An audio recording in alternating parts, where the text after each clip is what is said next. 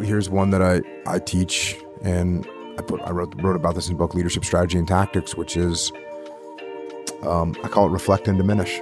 So if you come to me and you're all angry about something and your voice is elevated and you're starting to get emotional about something, well, if I just say, hey, you need to calm down, well, that's not a move, right? It doesn't work. It doesn't help. In fact, now what I just did was created a divide between you and me. And now you think I'm on the opposite team. I'm opposing you because you don't even, you're thinking I don't even understand how important this situation is. So what I do is I reflect some of your emotion. So you come in, I can't believe the ops team didn't get this stuff delivered on time. I don't say calm down. Instead I say, are you serious? How late is it? So I show you some of that same emotion that you're showing me, but I diminish it a little bit. So I reflect some of your emotions, but I diminish it a little bit. So now you think to yourself, oh, cool, Jocko's on my team. Hello and welcome to Season 2 of the Not Almost There podcast. I'm your host, Joe Chura, and I cannot believe I just said Season 2. Where does the time go? I'm extremely proud to say last year we published 52 episodes. We had some incredible guests and so many lessons shared and learned along the way, but none of this would have been possible without you. So I wanted to start this episode with gratitude. Thank you for all of the downloads, shares, subscribes, and forwards to friends and family members, and for starting this Not Almost There community with me. Of course, thank you for providing feedback to me personally. This year has really made me understand the power of conversation. So with that in mind, for Season 2, I wanted to make sure I continue to get the best guests and content for you. But I also realized I need to give more time in between episodes to take these ideas and to turn them into practice. So there will be 2 episodes a month to provide the space we need to help make these lessons work toward our goals. It's one thing to take in content, but quite another to put that content into action. So let's get to it. I want to start this season out with a punch, or maybe I should say chokehold. And who better to do that than the man, the myth, the legend, Jocko Willink. Jocko is a former Navy SEAL commander. He's been in the SEAL teams for 20 years. He's a best-selling author of 10 plus books, an entrepreneur with several businesses spanning from clothing to energy drinks to leadership training and so much more. It may seem like a ton for one person to handle, and we talk about this in the show, but Jocko leads by example and puts into practice what he preaches, like decentralized command, which we also get into in the podcast today. We filmed this in my jiu-jitsu gym in Naperville, BJJ Labs. Thanks, guys. Where after our podcast, Jocko led a self-defense class using jiu-jitsu for first responders. It was incredible. So needless to say, this episode is a must listen. Jocko shares stories and insights he has learned from being in the Navy SEALs and as a consultant working with businesses. Our conversation includes a story that I'm still thinking about, and that is how you deal with someone coming at you hot. And I think his insight was spot on. You just heard a little bit of it in the intro. So let's get to this. Get your shoes on. Head outside. I know it's cold, but you can do it. And please enjoy this conversation with Jocko.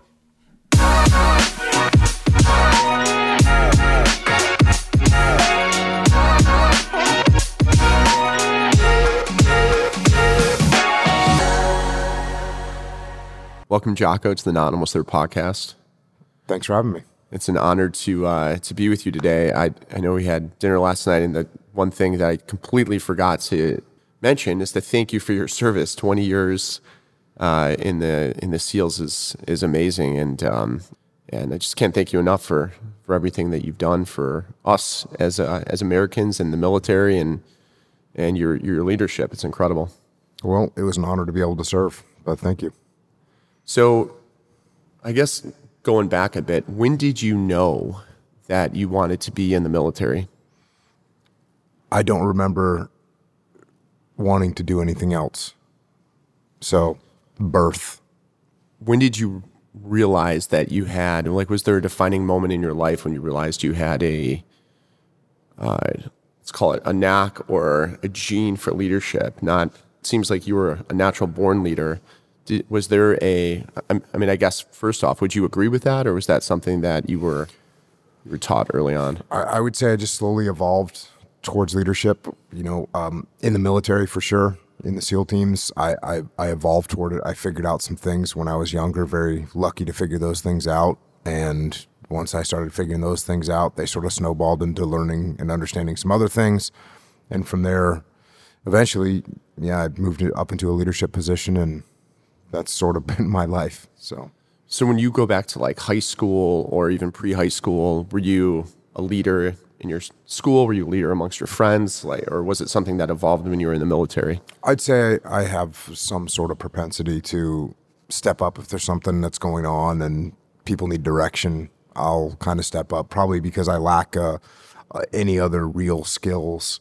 I was never the fastest, was never the strongest, was never the smartest, but I could kind of look at a situation and step back and try and figure out what to do, and usually come up with an okay idea of what to do, and not bad at making it happen. And so that's kind of been something that I've always had a natural propensity to do, yes. Did you have someone that you looked up to when you grew up?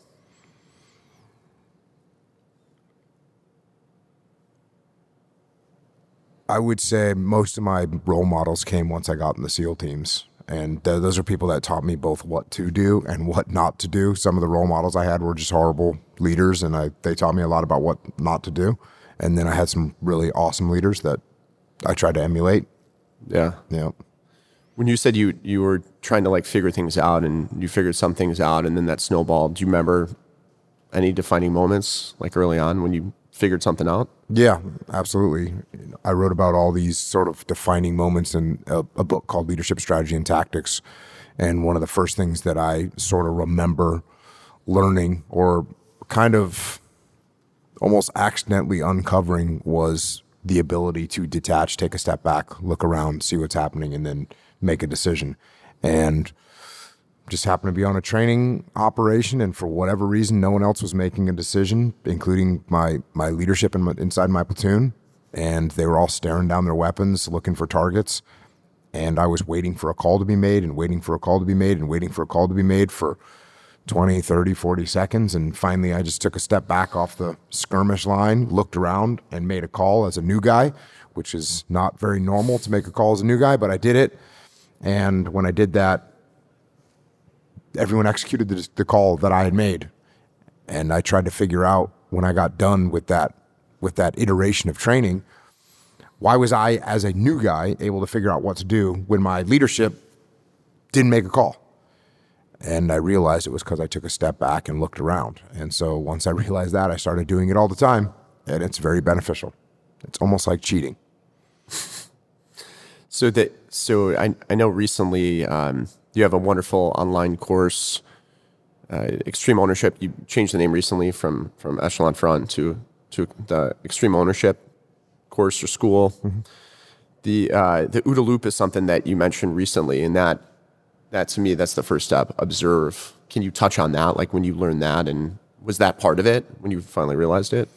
Yeah, that's what you're doing when you take a step back and look around, right? I mean, I guess they used the word observe in the OODA loop, and I use the word look around.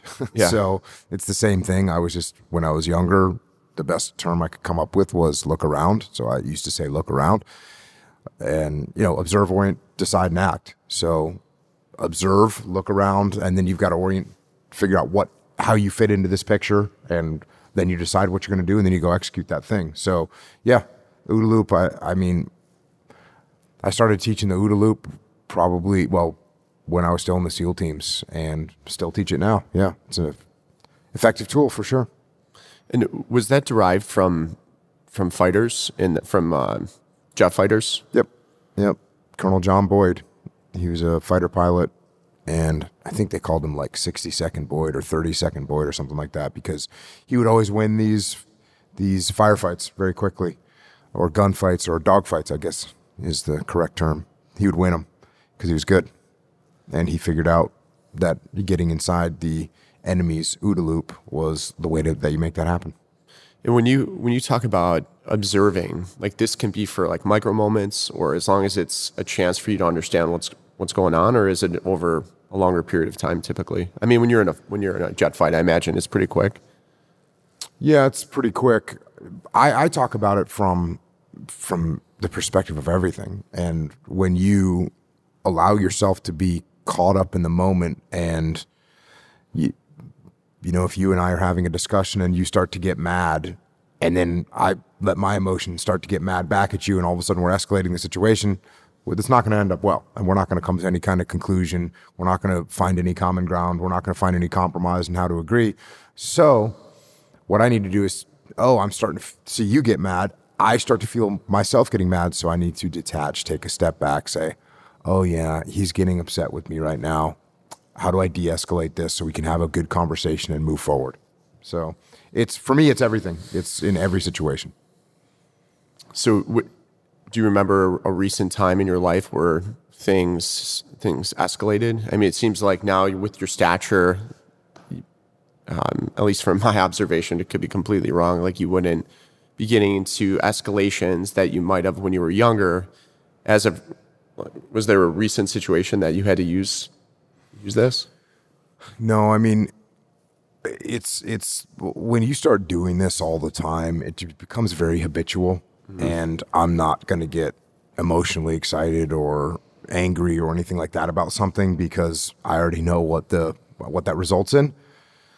So I always joke that the only thing I get mad at are printers and copy machines. So yeah, that's the only thing I really get mad about these days. So going back a little bit, so you're in the SEALs. How was it? How did you go from being SEAL candidate to then eventually becoming a commander? Over what period of time did that happen in? Well, I enlisted in the Navy, and then I was an enlisted SEAL for 8 years, and then I got picked up for this program called the Seaman to Admiral program, and then I went to officer candidate school in Pensacola, Florida, got commissioned as an officer, and then went to SEAL Team 2, and I was an officer. So it happened in 13 weeks, to be quite frank with you. And then once you're an officer, I continued down that officer path until I retired. And how did things change at that point with regards to, did you automatically feel more responsibility, or is it something you were just ready for because you gradually started to take on that role? Like you giving an example of you stepping up as a leader, was it much different than when you became an officer? You know, the SEAL teams and the military in general, I think the leadership can come from anywhere inside of a platoon. And if you've got good leaders at some level, the platoon will be successful. If you don't have good leaders at some level, the platoon will not be successful. If you have bad leaders at the top, that can ruin everything because then they might override sort of some subordinate leader that's actually making good decisions. So I think when I became an officer, I didn't really view it as very much different. I kind of did what I always did. Obviously, you are ultimately responsible.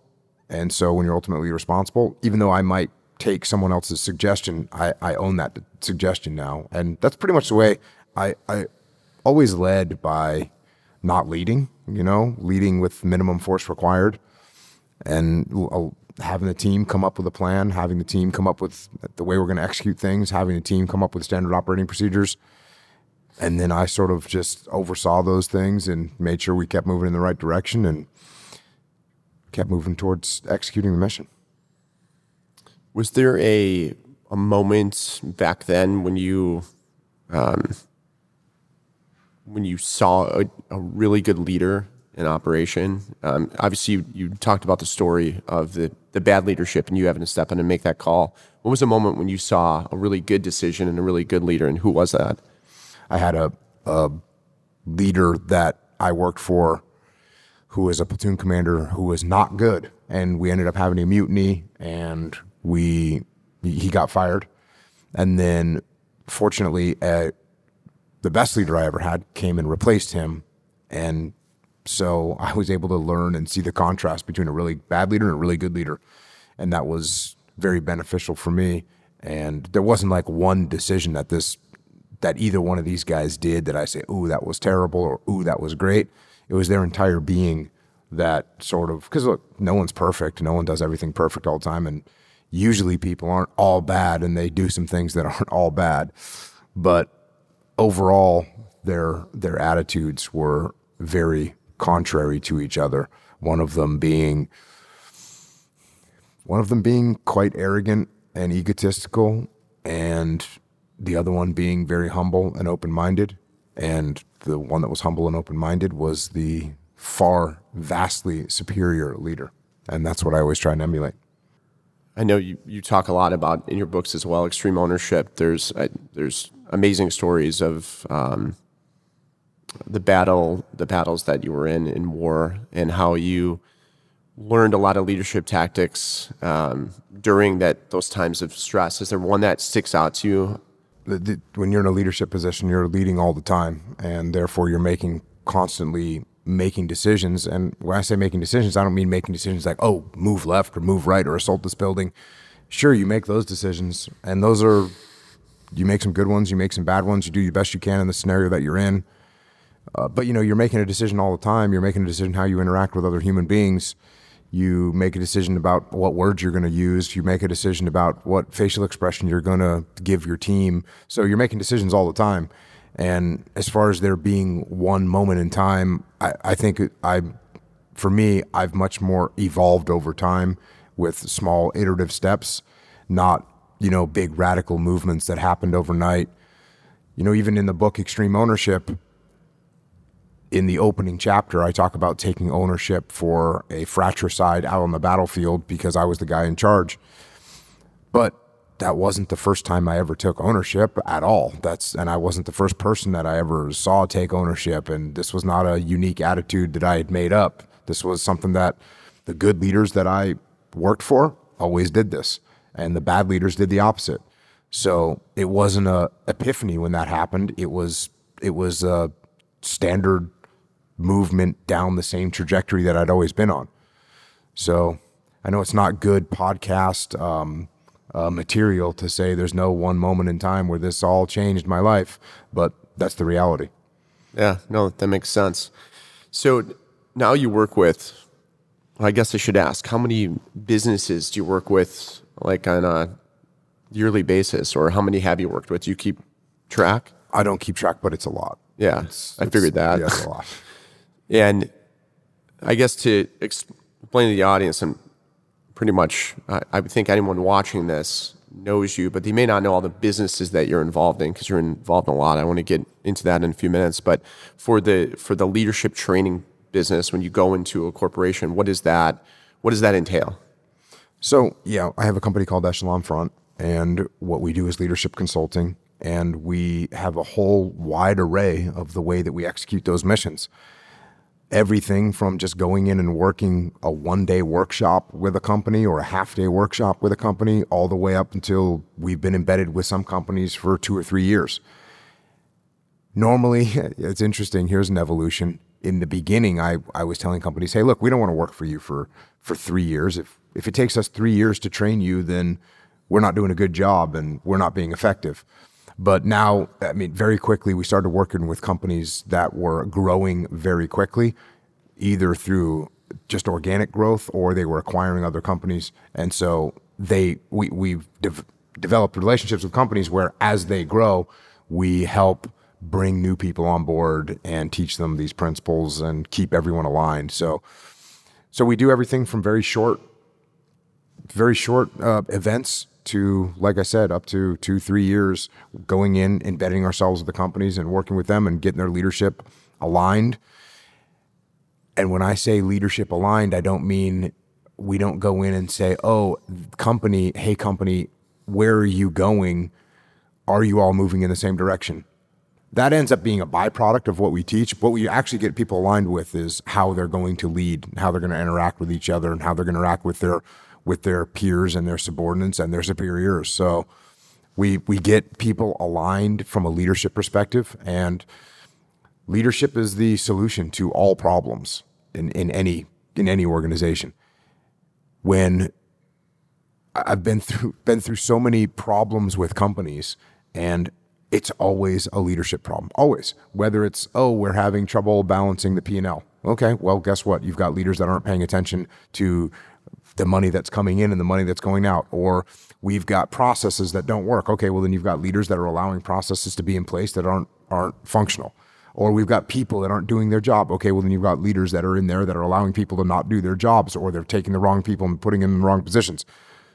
So no matter what the problem is, leadership is the solution. And so that's what we teach. We teach leadership. So you gotta tell me though, do you remember your first engagement in the business world? Yes. Can you touch on that without obviously talking about the company and how that was? So a guy that I knew was the CEO of a big company, and he asked me, because he knew I was in the SEAL teams. He didn't really know what I did, and a lot of people don't really know what happens in the SEAL teams or what's going on in the SEAL teams.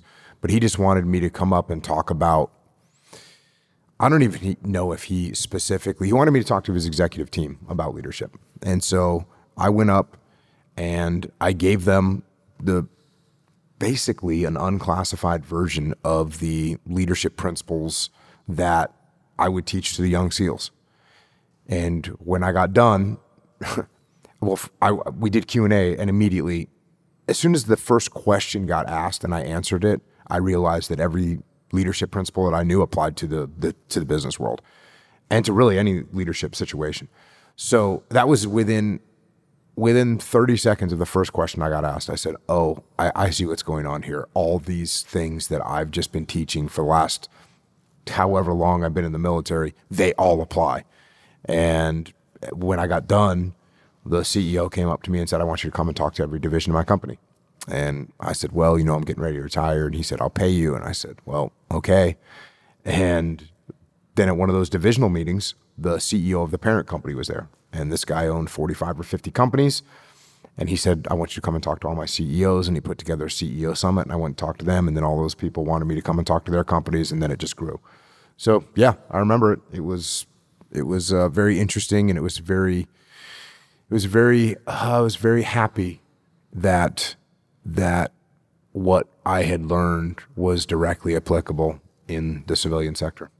And then had to make just a very smooth transition from your career. It did indeed. Yep.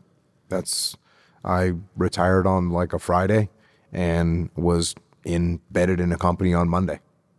Do you remember what that first question was? Yeah, it had something to do with sales and operations not talking and not communicating with each other.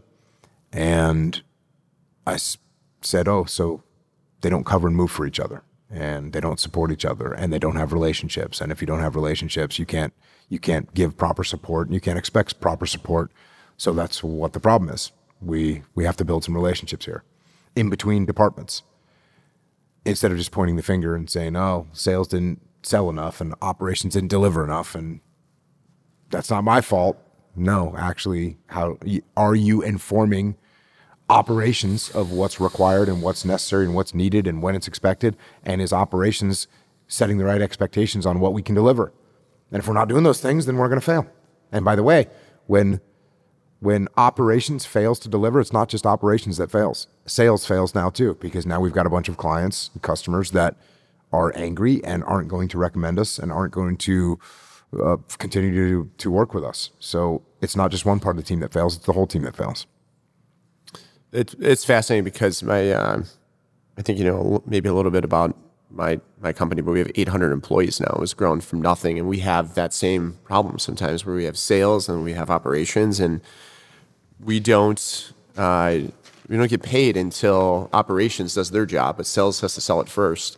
And what I found over time is that there's a lot of generalizations made when something's going wrong. I'm sure you've seen this, where someone would say, like, sales is doing this as if sales is a person, or operations is doing this. And I'm like, whoa, stop. Like, give me an example. Like, who's doing what in sales? Because it's not just all of sales. And I'm wondering from your end, like, what did you do then so you understand the problem? What were the first steps into helping them understand how to fix it? Yeah, well, it's breaking down the specific situation that people are in and starting to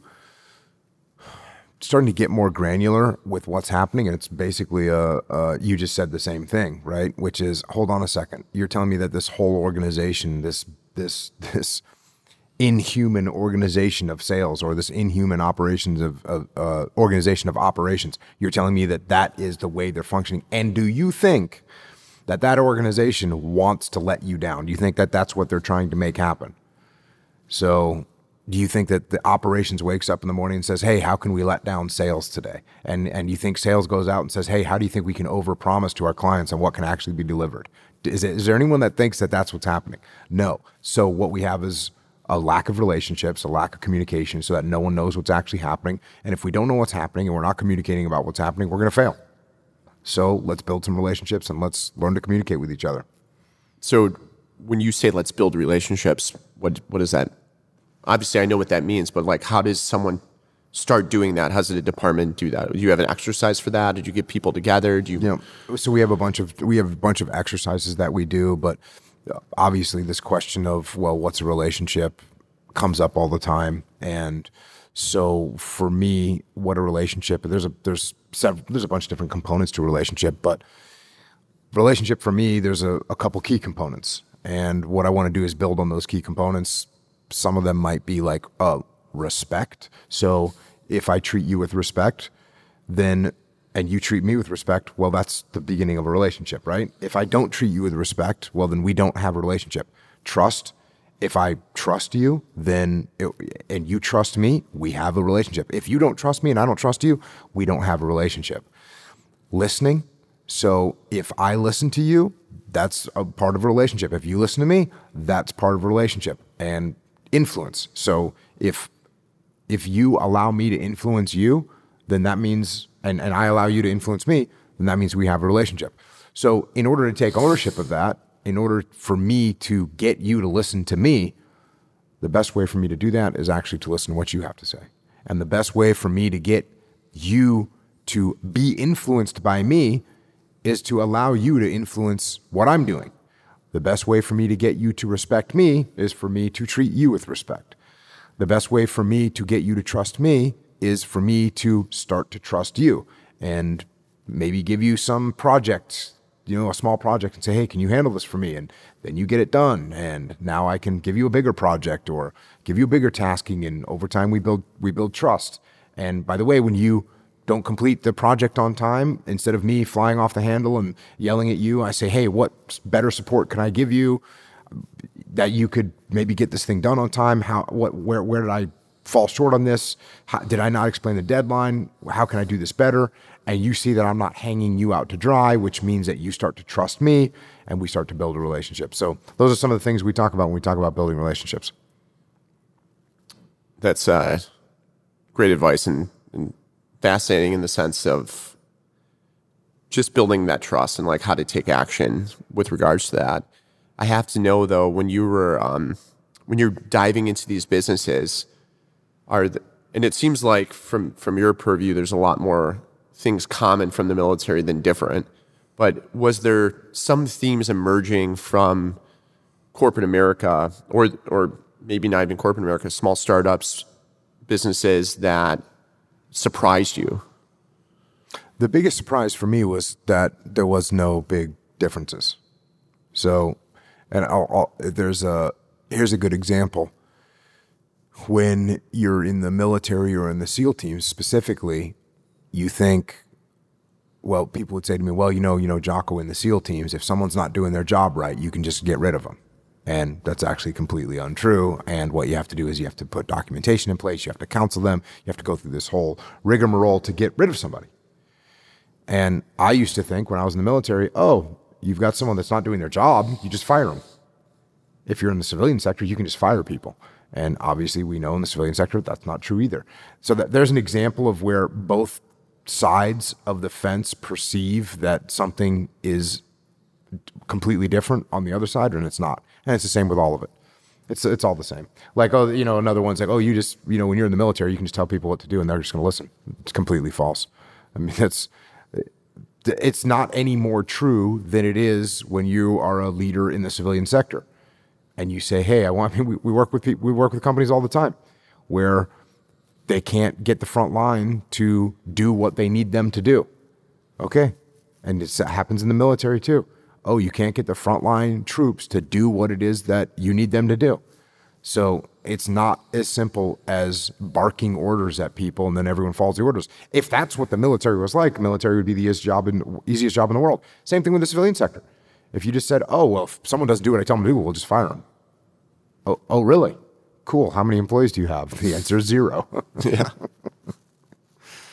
So have you seen a shift over time now that, because you've been working with businesses for many years now, and obviously we're in a different world today than we were even 5 years ago. Have you seen a shift when it comes to responsibility, accountability, or the way that leaders can talk to their employees? It seems like that has been became a lot more sensitive than it used to be in the past.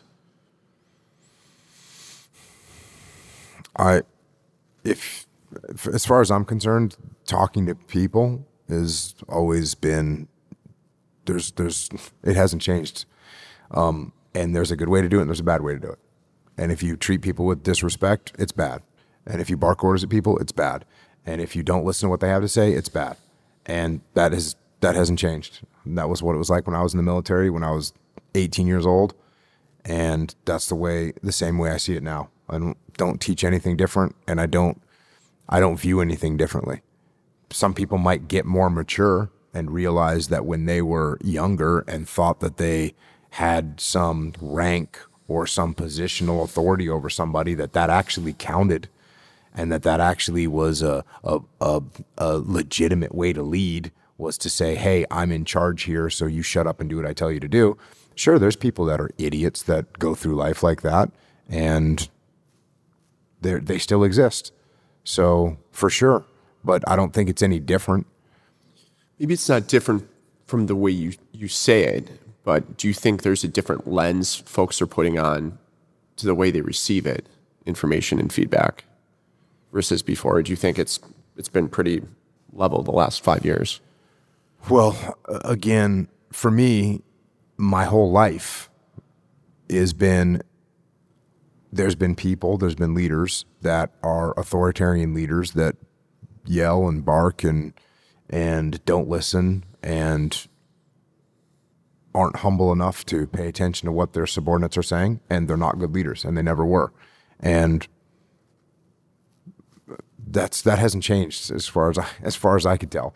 And even when I read a lot of books, I read a lot of historical books, I read a lot of military books, and the military leadership is the same way. It's always been the same way. You go back to any of these leaders from past combat scenarios, the good leaders were the ones that paid attention to their troops, listened to what they had to say, understood that there was morale issues and what to do in those situations and how to back off sometimes and how to not impose their will on their team. So this stuff, it really hasn't changed. No, I don't see a lot of that. Taking a sidestep for a second, is there a book that really resonated with you? About Face by Colonel David Hackworth. When did you read that in your career? I don't actually know when I read it for the first time, but I got it at some point, and the book is, well, it's my favorite book, but it's not supposed to be a leadership book. It just talks about David Hackworth's career. He was in the Army, and he was in the Army for a long time. He enlisted in I think he was very, very young when he enlisted in the Merchant Marines. He was like 15. And then he got into the Army at the end of World War II, missed World War II, but he was in the Army, sort of learned from the World War II vets over in Europe. And then he went to Korea, went to Vietnam. He was a career soldier, highly decorated, one of the most highly decorated soldiers of all time. And at the end of his career in Vietnam, he did a famous interview where he's the first senior leader in the military that said, if we don't change the way we're fighting here, we're going to lose. And then he got drummed out of the Army and kind of was shunned for many, many years by the Army because of what he did. And so I read that book, and there's just incredible amount of leadership lessons in there. And everything I'm talking about, like the way he treated his troops, the way he listened to what they had to say, he did all that stuff. And he was, don't get me wrong, he was a hardcore guy, and he was a lifer soldier leading draftees in Vietnam. No harder workforce to lead than draftees in Vietnam. And he loved his draftees, and they loved him. So that's a book that had a big impact on me, and I actually ended up writing the foreword for that book for the re-release when it came out. It was like maybe 2 years ago. Yep. Great. And speaking of a foreword, and I want to get into jiu-jitsu a bit. We're in a jiu-jitsu gym now. You found jiu-jitsu in the 90s, right? That's when you started training. Can you, and you wrote the foreword for Rickson's book, Breathe, which is phenomenal, like just full of stories of Rickson Gracie and what I've learned from practicing jiu-jitsu, and you've obviously known for decades, is how breathing is important, how it teaches you how to relax under pressure. I mean, that's the first thing I realized when I was getting choked out, is like, just relax. And I'm just curious, like, it seemed like that was a fitting time for you to take up that practice, and how has that impacted your leadership, and how has that impacted the way you conduct yourself? Jiu-jitsu's impacted, it's probably the most important thing that I've done in my life, because jiu-jitsu was what started to allow me to connect the dots and see the correlation and the relationship between a bunch of different things in the world. The bunch of different things that I'm talking about is leadership, combat, and fighting. And if they're just all so interrelated, that once I realized that, it really helped me move forward and progress in all these different arenas. So, for instance, when you are on the battlefield, if there's an enemy position, you don't attack that enemy position head on. You instead maybe distract them from head on, but then you move around to the flank and take them. In jiu-jitsu, if you want to get someone's arm, you don't grab their arm, you actually grab their neck, and then as they defend their neck, you go for their arm. You have to set them up. In leadership and interacting with other human beings, if someone has a big ego, you don't attack their ego. Instead, you talk to them and you figure out a way to come around the flank and bypass their ego. So they're all just interrelated, and that's one example. And the examples they just go on forever. So once I realized that these skills on the mat applied in all these different arenas of life, I just started to try and apply what I know from jiu-jitsu to everything. And it's been a huge impact to the way that I think. Can you tell that story? I thought it was so fascinating when you were talking about it was a leader in the military. I don't know if he was a Navy SEAL.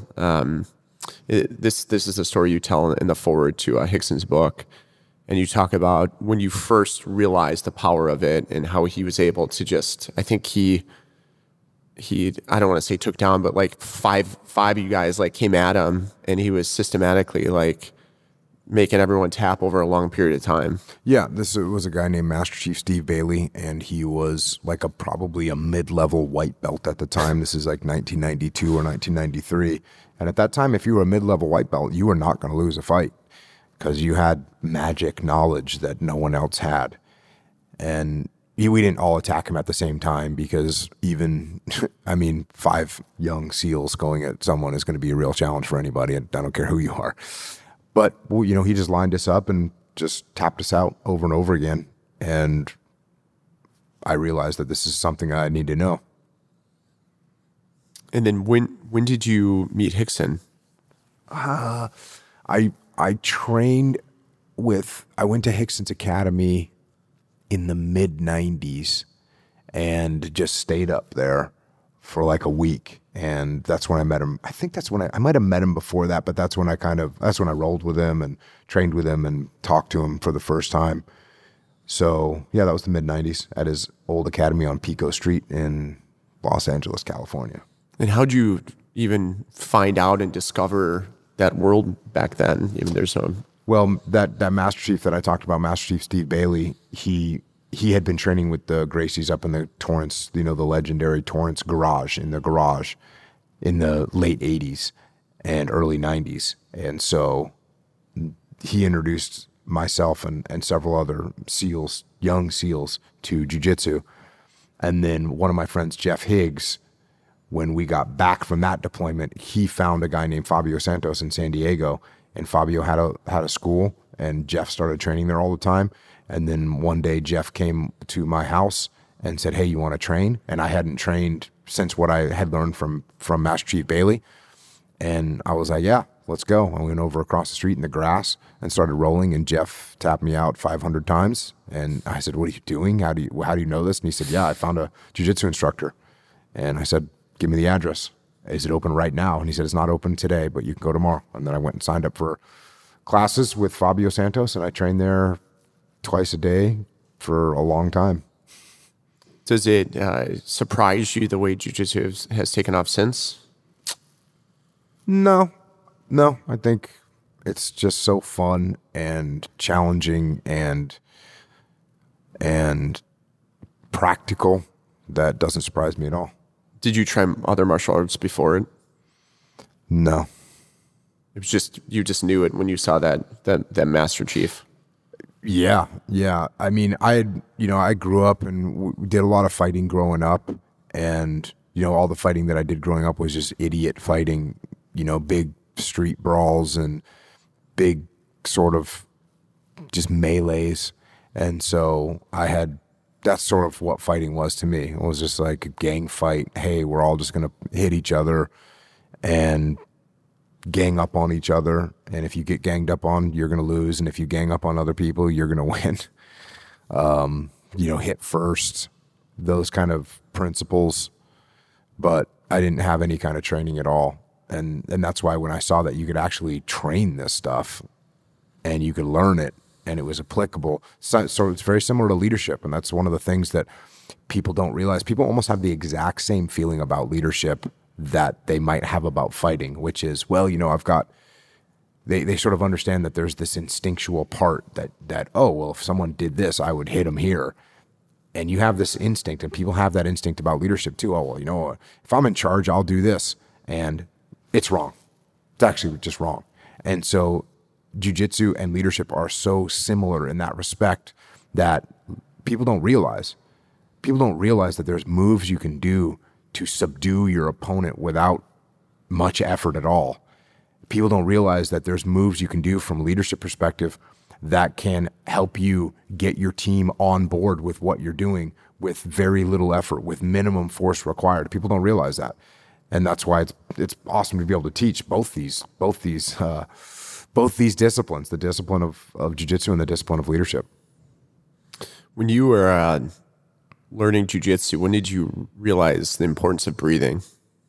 The thing that I realized, and as I look back and reflect on my time of trying to stay calm, which is very important. What I joke about this now, but when you talk on the radio in the military and even more so in the SEAL teams, if you sound panicked or emotional, it's part A, it's going to be bad for the situation because you're probably going to talk too loud for your radio and blow out your mic, and so it just comes over garbled, and everyone else is going to hear that you're panicked and emotional, and it's going to make some people get panicked and emotional as well.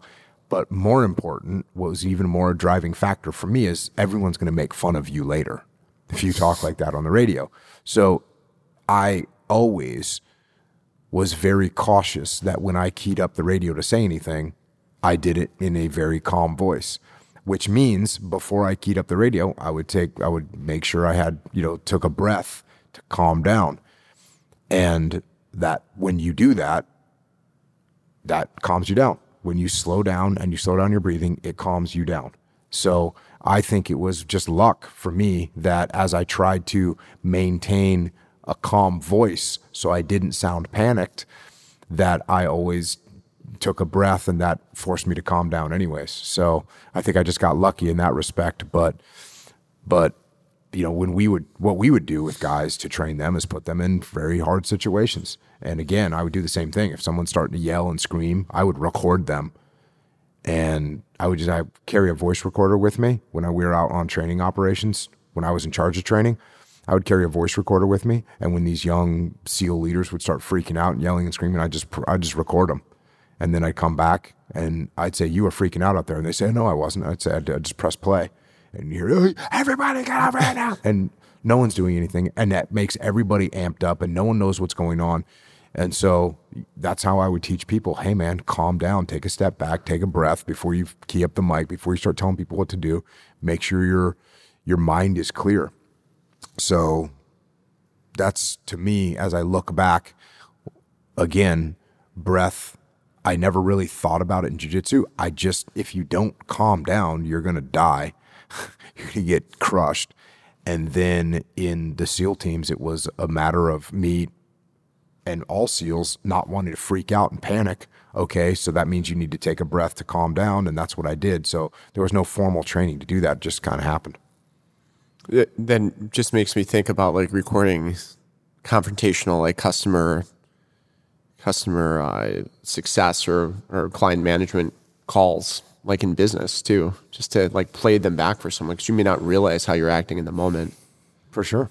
We do a lot of, at Echelon Front, we do role playing with people, with leaders, and I'll be the defiant, young, arrogant, subordinate that's mouthing off, and how do you handle that? Or I'll be the boss that's coming in and yelling and screaming. How do you handle that? Or I'll be the peer that thinks you're doing it the wrong way and they're super emotional about it. Or they came up with a plan and you're going against their plan and they're all getting wild. We do that stuff all the time, because just like jiu-jitsu, there's moves that you can do to get people to calm down, start to listen to what you're saying, start to move forward in a positive way, instead of just escalating the situation and having an emotional blowout on both ends. What's one of those? Is there a common first thing you do when someone's coming at you in that regard? Well, here's one that I teach, and I wrote about this in the book Leadership Strategy and Tactics, which is I call it reflect and diminish. So if you come to me and you're all angry about something and your voice is elevated and you're starting to get emotional about something, well, if I just say, "Hey, you need to calm down," well, that's not a move, right? It doesn't work. It doesn't help. In fact, now what I just did was created a divide between you and me. And now you think I'm on the opposite team. I'm opposing you because you don't even, you're thinking I don't even understand how important this situation is. So what I do is I reflect some of your emotion. So you come in, "I can't believe the ops team didn't get this stuff delivered on time." I don't say calm down. Instead, I say, "Are you serious? Well, how late is it?" So I show you some of that same emotion that you're showing me, but I diminish it a little bit. So I reflect some of your emotions, but I diminish it a little bit. So now you think to yourself, "Oh, cool, Jocko's on my team. He's going to help me here. We're together." And now we can start talking through a solution. So there's an example of like an actual move that you can do to get through these situations. That's awesome. So you apply, the proof's in the pudding. So you have a clothing business, Origin. You have a supplement business, Jocko Fuel, and the Jocko products. You run a successful podcast. You have a training academy now called Extreme Ownership. How do you prioritize and execute on your day with all of this going on? How do you know what to focus on first? I guess I'll start there. I have more questions around this. Yeah, people ask me, "Well, how do you run all this stuff?" It's the book Extreme Ownership. It's the 4 laws of combat leadership: cover, move, simple, prioritize, and execute, decentralized command. That's how everything works. That's literally how everything works.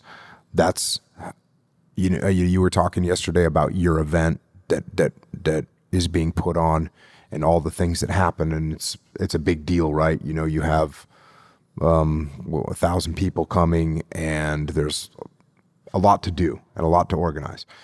We put on an event called The Muster. We do it 2 or 3 times a year, and I show up to the event. I barely even know what city I'm going to. I just show up and everything's ready. All the AV's ready, and it's a 2-day event, and the equipment's there, and the meals are set, and the go bags are ready, and the schedule's organized, and everything is done, and I don't do anything. I barely even know what's happening because my team does everything. It's decentralized command. We have products being released at Origin, and maybe I do a taste test, which might take 5 or 6 iterations to get a taste the way that I like it that it's approved of. But again, I did none of the formulation. I mean, I might talk about, hey, what are we putting in this? Or what ingredients do we want in here that are going to be beneficial and have the most efficacy? Okay, but that's really broad. All the details, the label, the testing, all those things, I don't do any of it. It's all decentralized command. I have a gym in San Diego. I mean, that thing runs itself. I have a general manager there. It's a partner of mine. I have instructors there, a cleaning staff, front desk staff. I don't do any of it. I don't barely even think about it. So the things, that's all just decentralized command. Now, occasionally things come up that need attention, and then I prioritize and execute. So, and it's all very simple. Everyone knows what, like for the muster, my team at the muster knows that we want to put on the best leadership event possible. So it's funny, you were talking about registration yesterday and how long it can take to register. And we actually have that at my team. And this is not me. This is my team. They have like as a metric how long people have to wait to get registered the night before the muster starts. And they want it in 2 minutes and 30 seconds. They don't want anyone waiting longer than 2 minutes and 30 seconds. So that's one of the things that they're tracking. And that's because everyone knows very simply we want to put on the best event that anyone's ever been to. Not even just the best leadership event, the best event that you can show up to. We want there to be no negative thoughts enter your mind and think, oh, well, this could be smoother. This is disorganized. I mean, what kind of a team would teach leadership and not be able to lead an event, right? Mm-hmm. So that's how all these businesses are run. They're run by cover and move, simple, prioritize and execute, and decentralized command. So just out of curiosity, how do you give recognition to your leaders on a job well done? You would have to get confirmation from my leaders on what I do when they do a good job. Usually, maybe if I remember, I'll give them a fist bump and a head nod and say, I usually won't say anything. I'm known for never saying anything when someone does good, so they all laugh about it. But Jamie Cochran, who's my chief operating officer, she's the one that said, when the muster, and she runs the whole muster. She's in charge of all that stuff. And she says she knows when the muster's over, and I walk past her in the hallway and I'll give her half a smile and put out my fist for a fist bump. And she's like super stoked. She knows that it was good. So I don't think about it too much. So how do you then come up with the new products and businesses that you seem to be always getting into? Like you have to be thinking about that in terms of, you just recently wrote a fiction book. I think the first adult fiction book. Mm-hmm. You've written 10 books. You prioritize your time in a very obvious, efficient way. But so then how do you balance with, and I hate the word balance, but like how do you balance prioritizing your time with the things you already have and thinking about a new thing? I prioritize my times on thinking about new things because once the plan is being executed, I don't need to bother with it anymore. And occasionally I do. Occasionally I might have to take a look back if something's not going the way we thought it would go, or there's some lack of efficiencies there. Maybe I have to take a step back, but most of the time I'm looking forward, looking up and out. That's kind of what I do. We were talking last night a bit about your writing and how you got into fiction writing. Would you find that as like one of your main creative outlets outside of jiu-jitsu? And yeah, I mean, I'd say it's, writing stuff like that is definitely good and enjoyable. I have a band. We play rock and roll music, and it's all original. We don't cover anything, so I think I get to go pretty creative in there. And even my podcast, my podcast is, to me, it's an opportunity to talk and I write for my podcast, or at least outline things that I know I'm going to talk through on my podcast. So I think that's a good one. And jiu-jitsu, yeah, So those things are probably my, would you say, creative outlet? Is that what you said? Yeah. Yeah. I'd say those are my creative things. Guitar. Yeah. So do you sing too? Yeah. Really? Yeah. That's awesome. Do you guys play anywhere? No. Yeah. Are you going to? Yeah, we always talk about it. But, normally the neighbors or whoever comes by and the wives show up and they get to watch. So is it a neighborhood band? Yeah. Yeah. I had one of those before. It's fun. So then is there anything else you do for fun? Surf. How often do you do that? Whenever there's waves. So obviously now when you're making a trip to Chicago. Yep. It hurts. Last question. So you're pretty infamous for taking a picture of your watch every morning and how early you wake up. What time do you go to bed? Just depends. Last night I probably didn't fall asleep until about 11:30 because the time zone changed. Yeah. But I try and get to bed around 10, I guess. Well, thank you for spending the time here with me today and answering all these questions. I thought we covered a lot, and you're an inspiration, and just love everything you're doing. Right on, man. Thanks for having me. Appreciate it. Thank you. Thank you for tuning in to the Not Almost There podcast. It is so great to have you again. If you haven't hit the subscribe button, please do. That is such a great way to support the show. Also, another great way is to share this content with someone. Undoubtedly, there's someone out there that can get something out of these podcasts, and you sharing them, being an ambassador, means more to us than anything. Also, your feedback is always welcome, so please leave it either in a review or on our website at notalmostthere.com. Thank you again for being here, and we look forward to an amazing year ahead. Have a great and awesome, productive week.